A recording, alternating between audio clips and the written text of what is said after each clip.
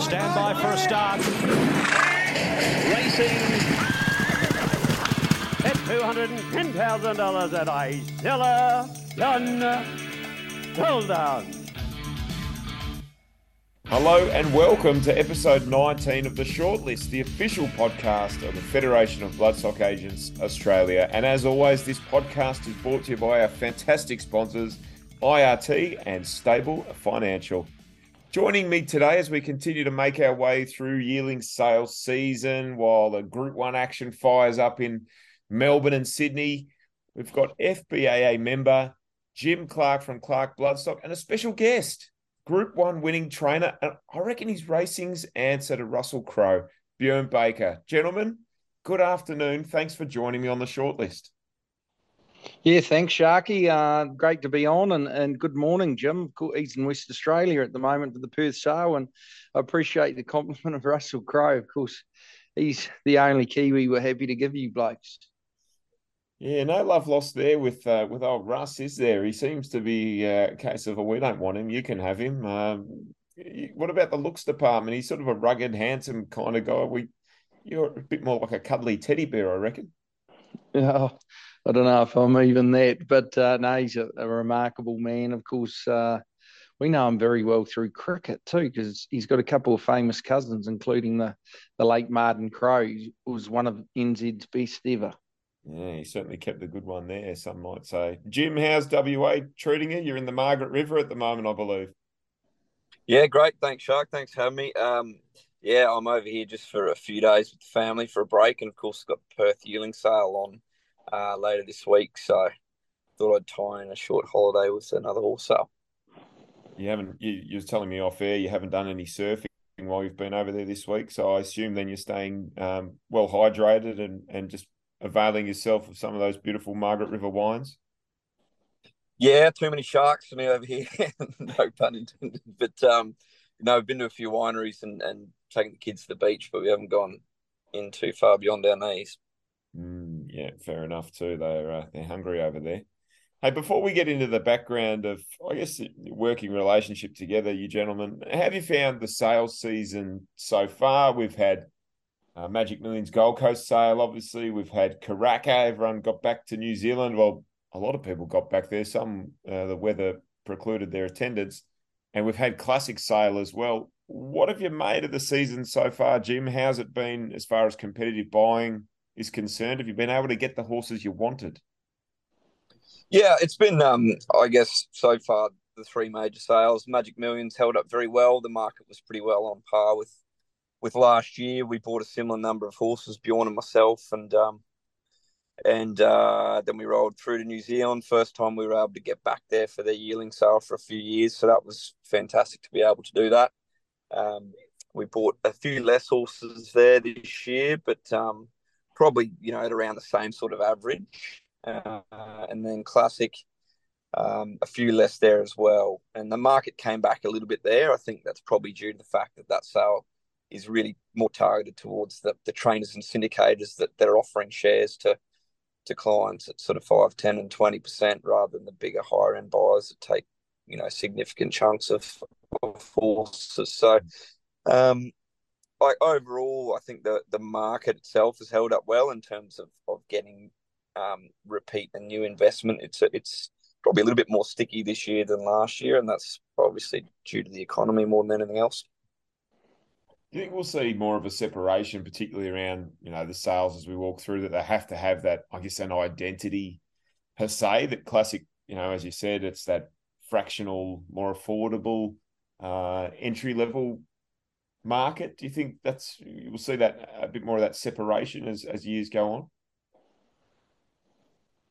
Yeah, I think so. I mean, that sale in particular has changed a lot over the last 10 years. It's really found its niche. I think, the good thing about that sale in particular, as you say, the horses, the average has dropped down to 100,000 this year, but I think the results out of that sale do speak for themselves. There's always very good horses come out of it. A lot of Group 1 winners have come out of that at less than 100 grand, and it does give people an opportunity to invest in a good horse at a really affordable level. You don't get the big pedigrees there, but you certainly get sort of nice physicals. I mean, both Magic Millions and Inglis, buying out of those two sales companies have significant advantages. I think that the race day incentive for Magic Millions in particular is fantastic, and it's going up to a whole another level again next year. I think there's probably benefit from having the first crack at people's money in January every year, but having a horse that's eligible for that race series is a significant carrot, and it's certainly a focus for Bjorn and I every year is to try and get our hands on as many nice horses as we can out of that sale. And Bjorn, it's been like the race meeting itself, the Magic Millions race day. You've had great success there in the past. You're a personality as well as a buyer on the Gold Coast during that week of January. It's a sale that you get right around and really enjoy with your clients. Yeah, you do, and I think Jim touched on it. It's the first sale of the year, and it's been very good to me. I guess coming over and buying unencumbered, I was able to get a bit of a roll on into that sale. And historically, I've been able to buy good numbers, sell them successfully, and every year I tend to have a few runners that get back there. So it's definitely a sale that we focus on. I think it's an important sale. It's important to get a few numbers in the stable and get underway early. So it's definitely historically been the main sale for myself and now for Jim and I. And then you get into NZ and English Classic, where we always try and pick up a few, and probably less active at Melbourne and less active at Easter, although this year things are going pretty well in terms of selling. So we'll definitely be having a good look at Melbourne and hopefully getting 2 or 3, and Easter we probably want to ramp that up a little bit. But it's very competitive for the right horses, and there's definitely a few jitters in the economy, which is making some of those sort of mid-range horses probably harder to sell than they have been in the past, and a lot of clients are a little bit more probably circumspect and how big a percentage they want to have, and a lot of new clients are probably very interested in what the ongoing costs are. And as we know, to have a horse in training is not cheap regardless of where you are. How are you finding the selling down aspect of the horses that you're buying, and particularly with the new clients? Is there more sort of new business this year? Has it slowed down a little bit from it would have slowed down from the COVID rush on that we saw. But yeah, generally from the shop front, I guess, of your business, how's the selling process been? Yeah, and I guess our shop front and our advertising, the best advertising you can do is win races. So yeah. I say the shop front on a Saturday at Rosehill or Randwick is worth 10 times any other race in terms of winning. But it's very competitive. A lot of trainers now are very good at marketing. You've got to be on the ball. You've got to give all the information. And we're ticking along okay, but it definitely, I think everyone's improved that side of it. Marketing is such a key element of training racehorses now, and really it is sell, and it's definitely probably a change of old school trainers, how my father used to operate, and it's very competitive. So I do always say to Jim, a fully sold horse is a very good horse. It's interesting the timing that, Magic Millions in Inglis sort of have it. It's quite perfect at times, isn't it? They're very good at reading the room, and interest rates going up, a few jitters in the economy, as you say. Lo and behold, Magic Millions race series, we get a little boost and more bonuses added there. And then Inglis follows up a couple of weeks ago in unveiling the $5 million maiden bonus series, the extra bonus series, which it just makes the racing game that much more appealing, doesn't it, to fractional owners when they read about $100,000 maiden bonuses and things like this, because often the hardest race to win is your first. Yeah, that's right. And it makes it more viable too. It does. And what drives racing, I've been in Sydney now for 12 years, and it's the best move I've ever made. The stake money has continued to increase. I've probably been lucky at the right place, right time. But you can put a pretty good business case forward to buy a racehorse. If you get lucky, you're not just going to have a whole heap of fun, but you can make serious money too. And the game through the breeding industry to the racing industry is very, very strong. With that comes a lot more competition. But some of the prize money without what Inglis and the Magic Millions have done is remarkable. So we're in a lucky position. It does really help give us a kick along in terms of selling. And I'm sure if you're buying any sort of numbers, you're going to be a viable chance or a realistic chance to win one of those maidens going forward.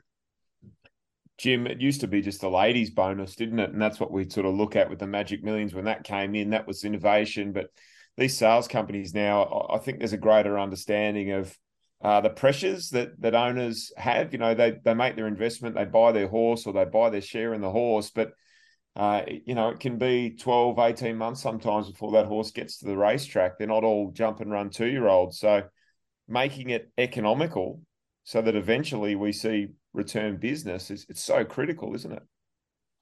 Yeah, exactly. And I mean, the bonus schemes for the sales companies is a very competitive space, but I think the concept that Inglis has come up with these bonuses for maiden races is a really sort of significant step in the right direction. There's been a lot of talk around, you know, putting, you know, people wanting to put pressure on the racing control bodies to increase prize money for horses that win their maiden. And I guess the idea behind that, as you say, is to try and, you know, winning a first race for the horse is often the hardest race to win. And I think if people are rewarded for that, then they're more likely to remain in the game.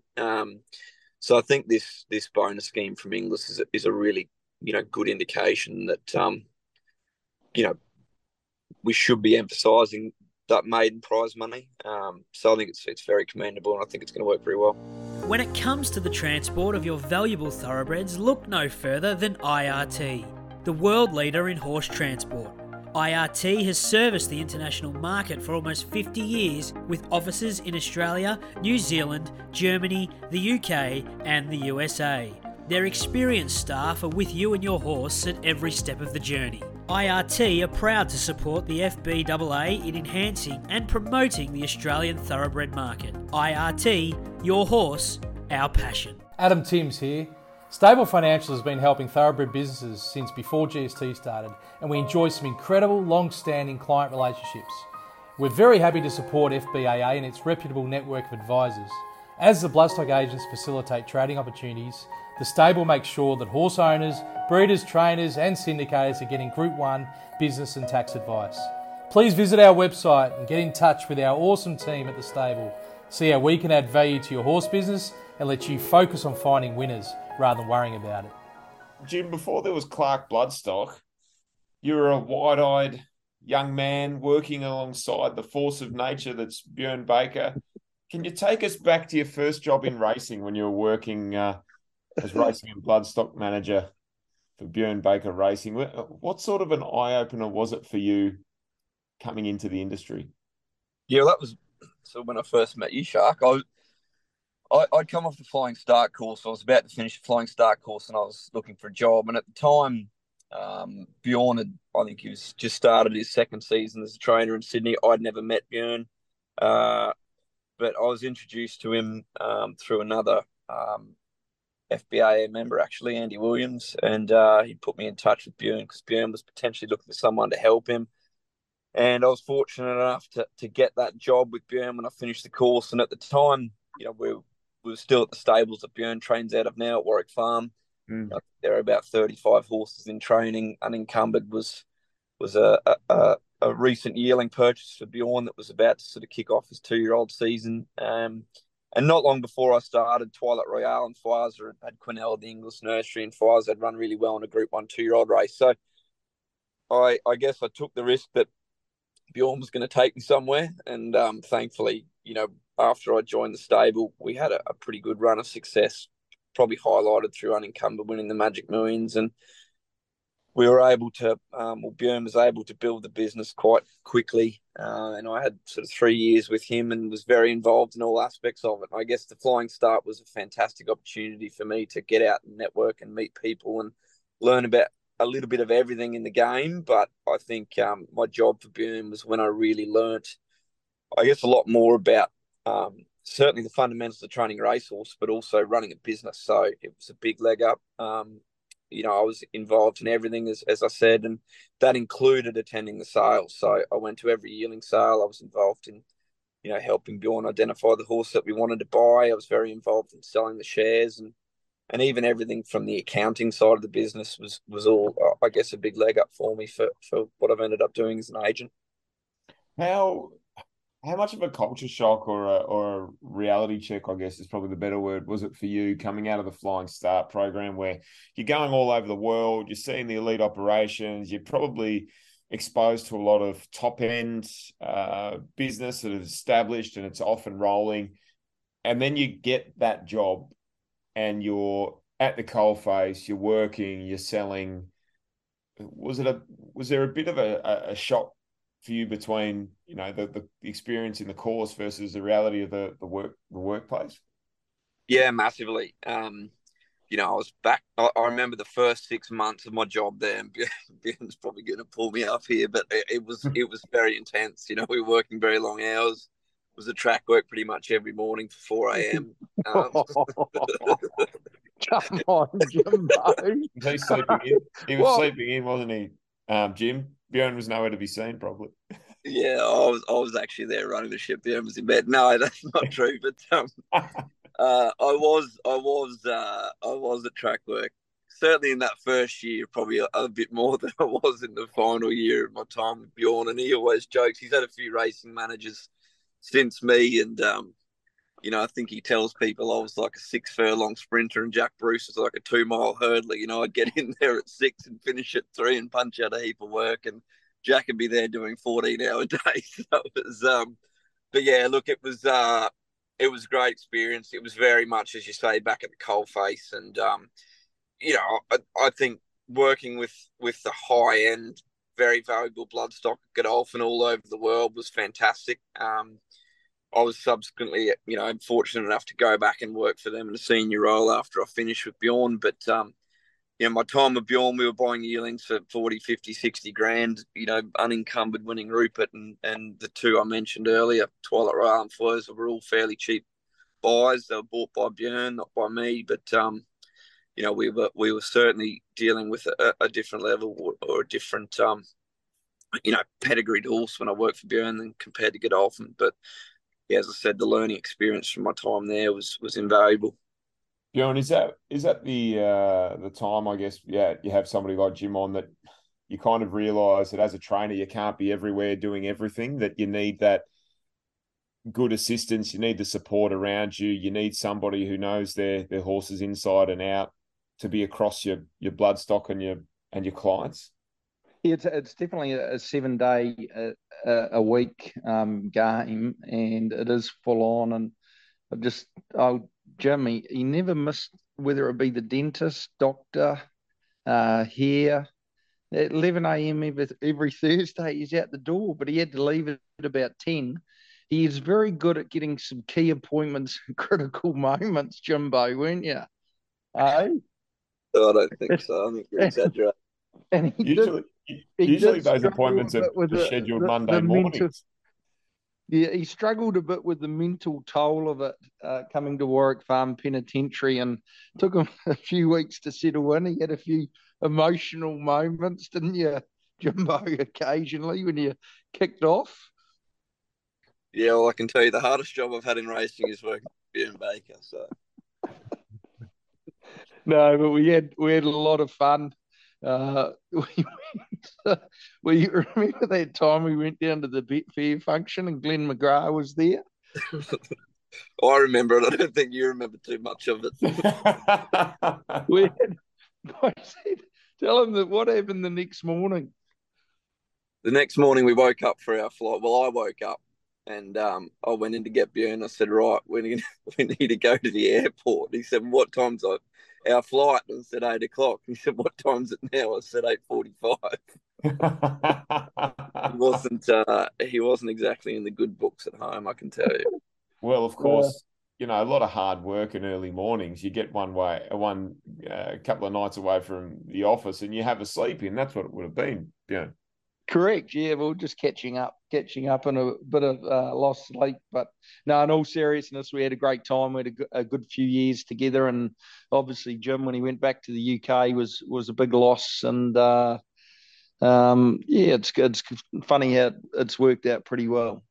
Well, he's back now and he opens up his own shop front as a bloodstock agent in his own right. And you must have seen something in him day to day while he was working for you to put your faith in him when he started his own business? Because you've bought a lot of horses together since Clarke Bloodstock's been up and going, and you must have real faith and trust in Jim's eye. Yeah, and we've definitely had the highs and lows, probably like anyone buying bloodstock. It's not easy, and as we all know, it's far from an exact science. There's only one rule with horses. There are no rules, and no, it's worked out really well. Jim's organised, he's sharp, he's dedicated, and just with the workload as a trainer in Sydney, it is really 7 days a week, and I just simply don't have the time to look at all the yearlings. And Jim also has built a great rapport with my clients, and he works closely with Alicia, and it all works together. It's a team environment, and at the end of the day, it's a team game. You can't do it yourself. So from that point of view, I think we've got a good bunch of really loyal clients. I think the quality of bloodstock we're buying has definitely improved, and you need it too with the extra prize money. Sydney racing's never been more competitive, but I'm very confident in the next year or two we'll continue to get some really good results. What's the biggest challenge for you as a trainer today? And you're a well-known trainer. You've had really good success, but I imagine it wouldn't be just walk-up start for you. You've got to go out and schmooze clients. It's hard work day to day, despite your success to this point. Yeah, it doesn't stop, and you've only got to be at Warwick Farm and come out one morning and have a look at the quality of bloodstock there. We've got obviously Godolphin there. We've got Chris Waller, who's been there for a while with a small stable. You've had Annabelle Neesham come in. Kieran Marr and David Eustace are a lot more prominent than they were. You've got Matthew Smith, who's got more competitive. Gary Portelli keeps pumping out 2-year-old winners. Joe Pride. I've got David Pfeiffer, my neighbour, who's going particularly well at the moment. It's so competitive, and that's just in our backyard at Warwick Farm without going into Rosehill or Randwick. So it's not a game you can relax and think, oh, I'm going well or I'm competitive. I'm the hardest judge on myself, and I think Jim's the same. We need results, and without results, you just can't remain viable when you can't be competitive in Sydney, which I think week in, week out is, if it's not the toughest racing in the world, it's not far off. And Melbourne is obviously very, very similar. It's tough going week in, week out, and the depth and quality of horses makes it sort of an ongoing challenge. You can never sit back and think, how good's this? Because you've got to keep moving. You need more horses, and you need better quality horses to compete.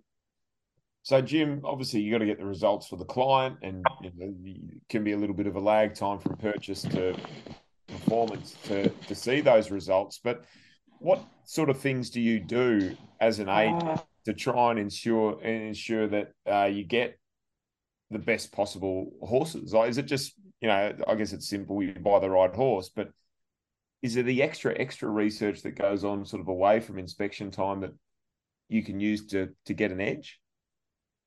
Yeah, I guess, going back to Bjorn saying he's sort of full-time at the stables and training his horses, that's probably what really opened the gap for me to go and do what I do. I mean, when I came back from Europe and was looking for the next challenge, Bjorn, was buying more and more yearlings every year. And he said to me, look, if you want to be involved and help me buy my yearlings, and, that's a good place for me to start my business. And he was very adamant, though, that he would be a client of mine, but I really had to build on that. I couldn't just rely on Bjorn and Bjorn's work to run a viable business. But, starting off my first year, and I guess I'm big on looking back and seeing, what went right, what went wrong, what I can improve and what I can do differently. And as you say, there is a lag time. So, the first crop of yearlings that I ever bought for Bjorn, I think we bought 7 at the Magic Millions, and we didn't have a whole lot of luck with them. In fact, 3 of them died through various reasons very early on, just accidents and things that,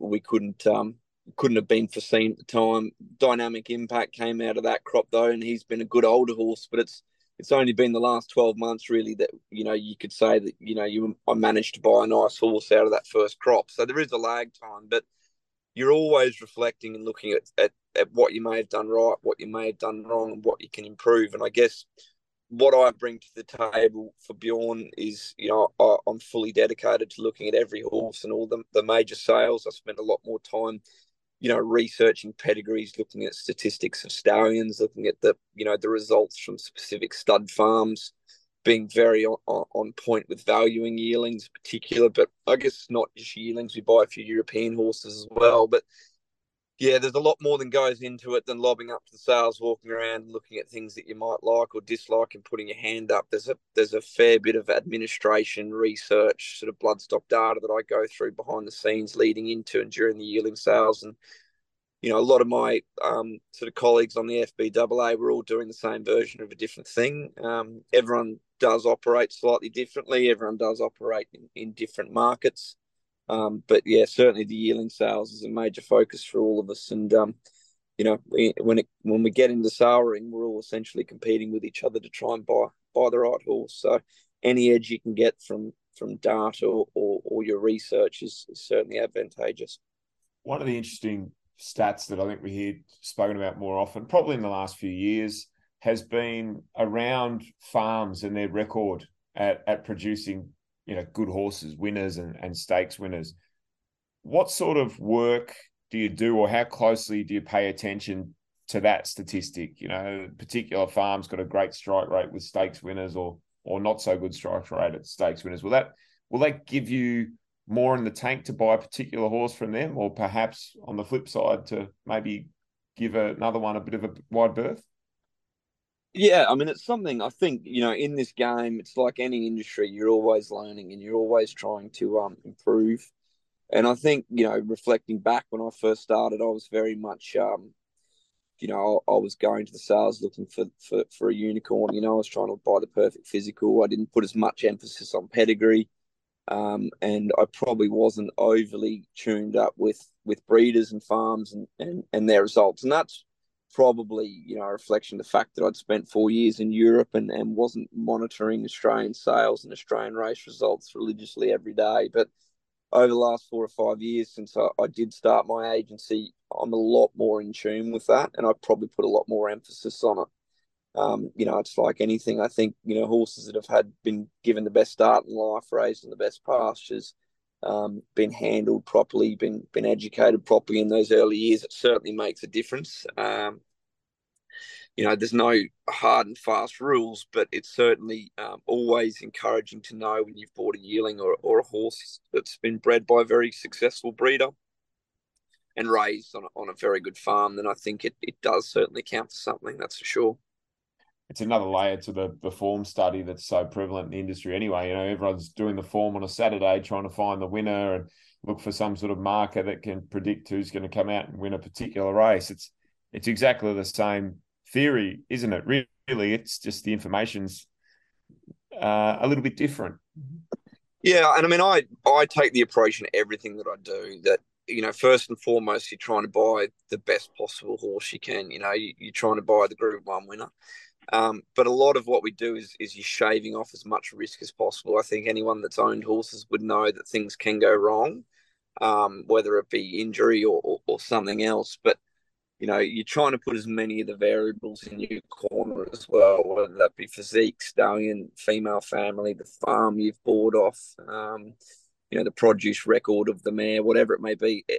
There's so many different pieces of the puzzle that go into identifying a good racehorse. And ultimately my job and certainly what I do for Bjorn is I try and make sure that we're putting as many of those variables in our corner as we can. I think the people that go around the yearling sales would know that Alan Frogley, Bjorn's vet, spends a lot of time with me at the sales, and he's very involved when we get down to doing sort of our second and final inspections, and he would be very strict on confirmation. I think that's a reflection of him being in the stable with Bjorn every morning, trotting horses up and knowing what, I guess what as a trainer Bjorn can live with and what, we may be better avoiding.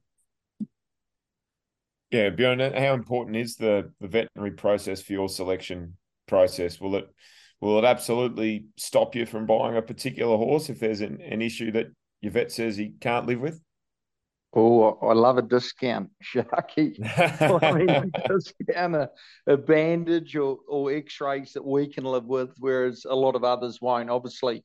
And often you're competing with whether they're Hong Kong purchases, but sometimes there might be a horse that would be suspect to get into Hong Kong with the X-rays, but uh, we can manage. And of course, Alan's a big part of my team. And you've only got to come to trot ups on Thursday morning and look at all the horses. They're all shapes and sizes. Some move completely different to others. And yeah, there's definitely no set rules when you look at a large contingent of horses going up. And no, Alan's a very good man. He used to be a jockey. Did you know that? He rode 6 winners from about 900 rides. I think he was smart enough to realise he had a limited career, and then he became a vet.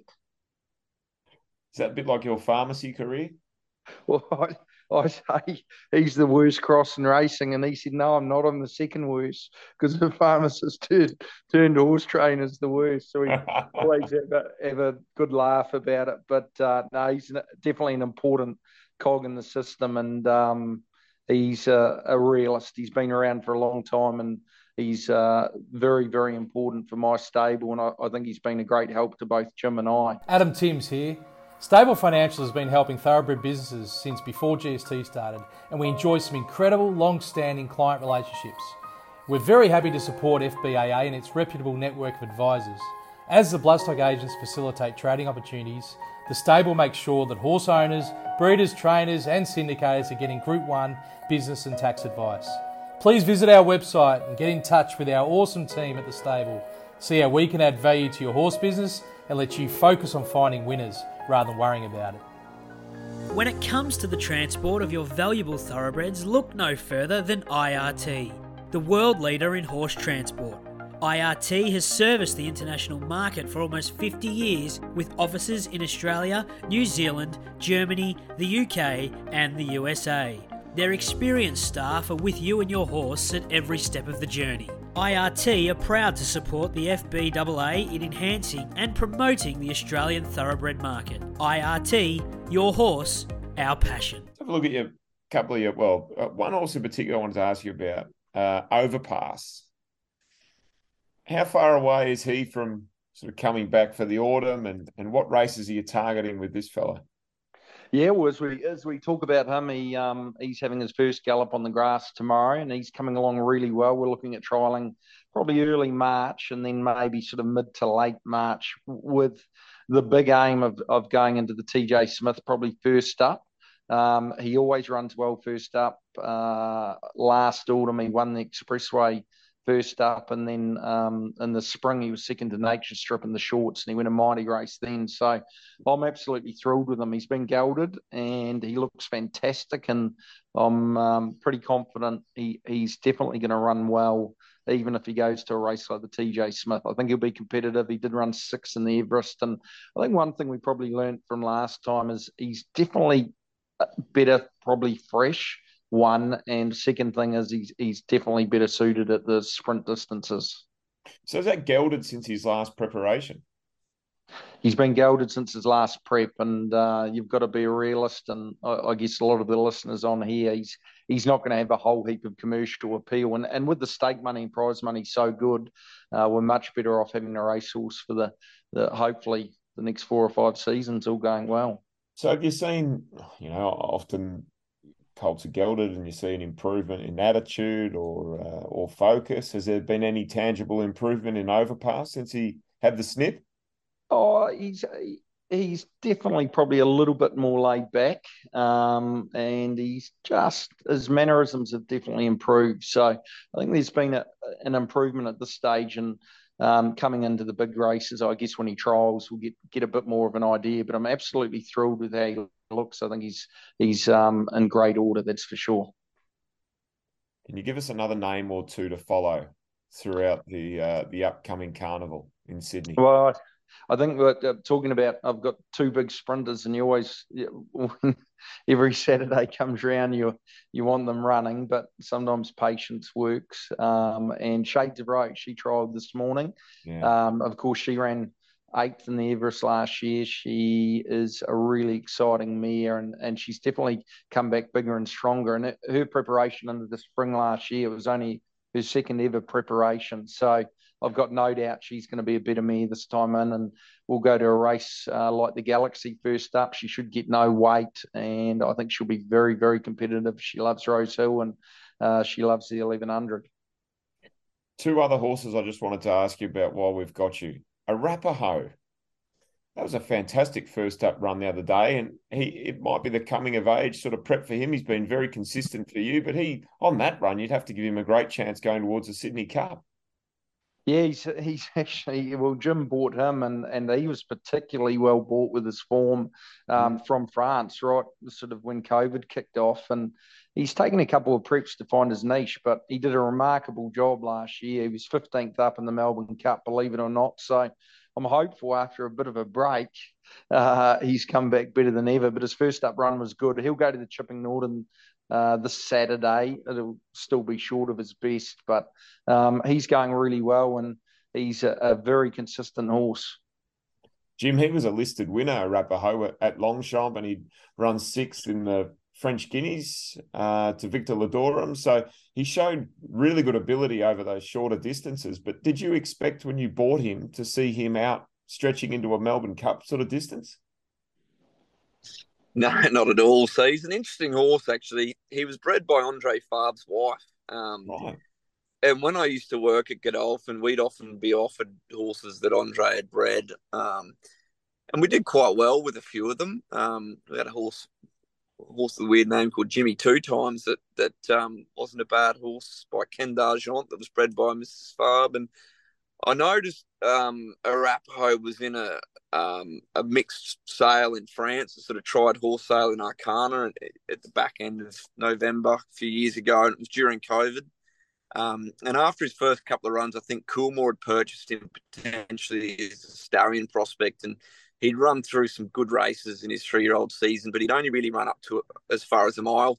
He ran a pretty credible race in the French Guineas on midfield, and I think by the end of his 3-year-old season, he wasn't a stallion prospect for Coolmore, so he was on an online auction. And I've sort of got good relationships with a few agents in Europe from my time there, and I was doing a lot of work with Mark McStay, who's a good guy and a former colleague of mine at Godolphin. And we had a lot of people involved in trying to buy this horse because the borders were closed. Mark couldn't get to France. The vet couldn't get to France. So we relied on another French guy to look at him for us. And we had a French vet read his x-rays. And anyway, he jumped through the hurdles, and we were able to buy him for, what at the time was quite a bit of money, but I think relatively was always turned out to be quite good buying. But he ran well, as Bjorn said, his first prep. He ran in a couple of decent races, and without troubling the scorer. But I remember the first and only time Bjorn's tipped me was when he ran the Tamworth Cup, and he sat third on the fence behind the speed, and Bjorn said, the more you put on, the more you get back. He will just win. Well, he ran last that day, and 13 starts later, he ran 12th in the Melbourne, 11th in the Melbourne Cup. So it's, he's got an interesting story. He had a very interesting prep last year, but I think, full credit to Bjorn. It was an unorthodox preparation, having that many runs. But, if you go through his form, he just kept on improving. He thrived on racing. And I think, as a European horse, they do stay in training all year. They don't have 3 months, 2 month spells like we do here. So I think it was something the horse was used to, and it certainly worked for him. It's interesting. I'm looking at that Tamworth Cup form guide in front of me. So Bandersnatch won the Tamworth Cup that day. 22nd of April, that was my birthday last year. So Arapaho was, it's my birthday every year, actually. He was beaten 14.8 lengths, Arapaho. He was $16 out to $20. So you might have been backing him, but nobody else was. And they ran time that day, Bjorn, for the 1400. 120 flat they ran. I think they ran a national record. The track was about a good 0.5, and he just never stretched out. Then we went to, I think the race after that, we ended up going to Hawkesbury. He was 80 to 1 in an 1,800 metre race, or 50 to 1 anyway, and on a wet track. And I gave him a show that day too, but he ran 4th, and then he went to Rose Hill on a very wet track and won by about 10. So it's funny how it's worked out. One by 7.6 lengths at 20-1. Jim, please tell me you followed up. Didn't have a penny on. That's the way it goes. I had a feeling. Well, I think Carl Holt might have backed him that day, so it's more important that he backs him than I do. So, Who backed him? I think Carl Holt might have had $1 on him that day. Yeah, I think he gave him a chance. I didn't have a cent on.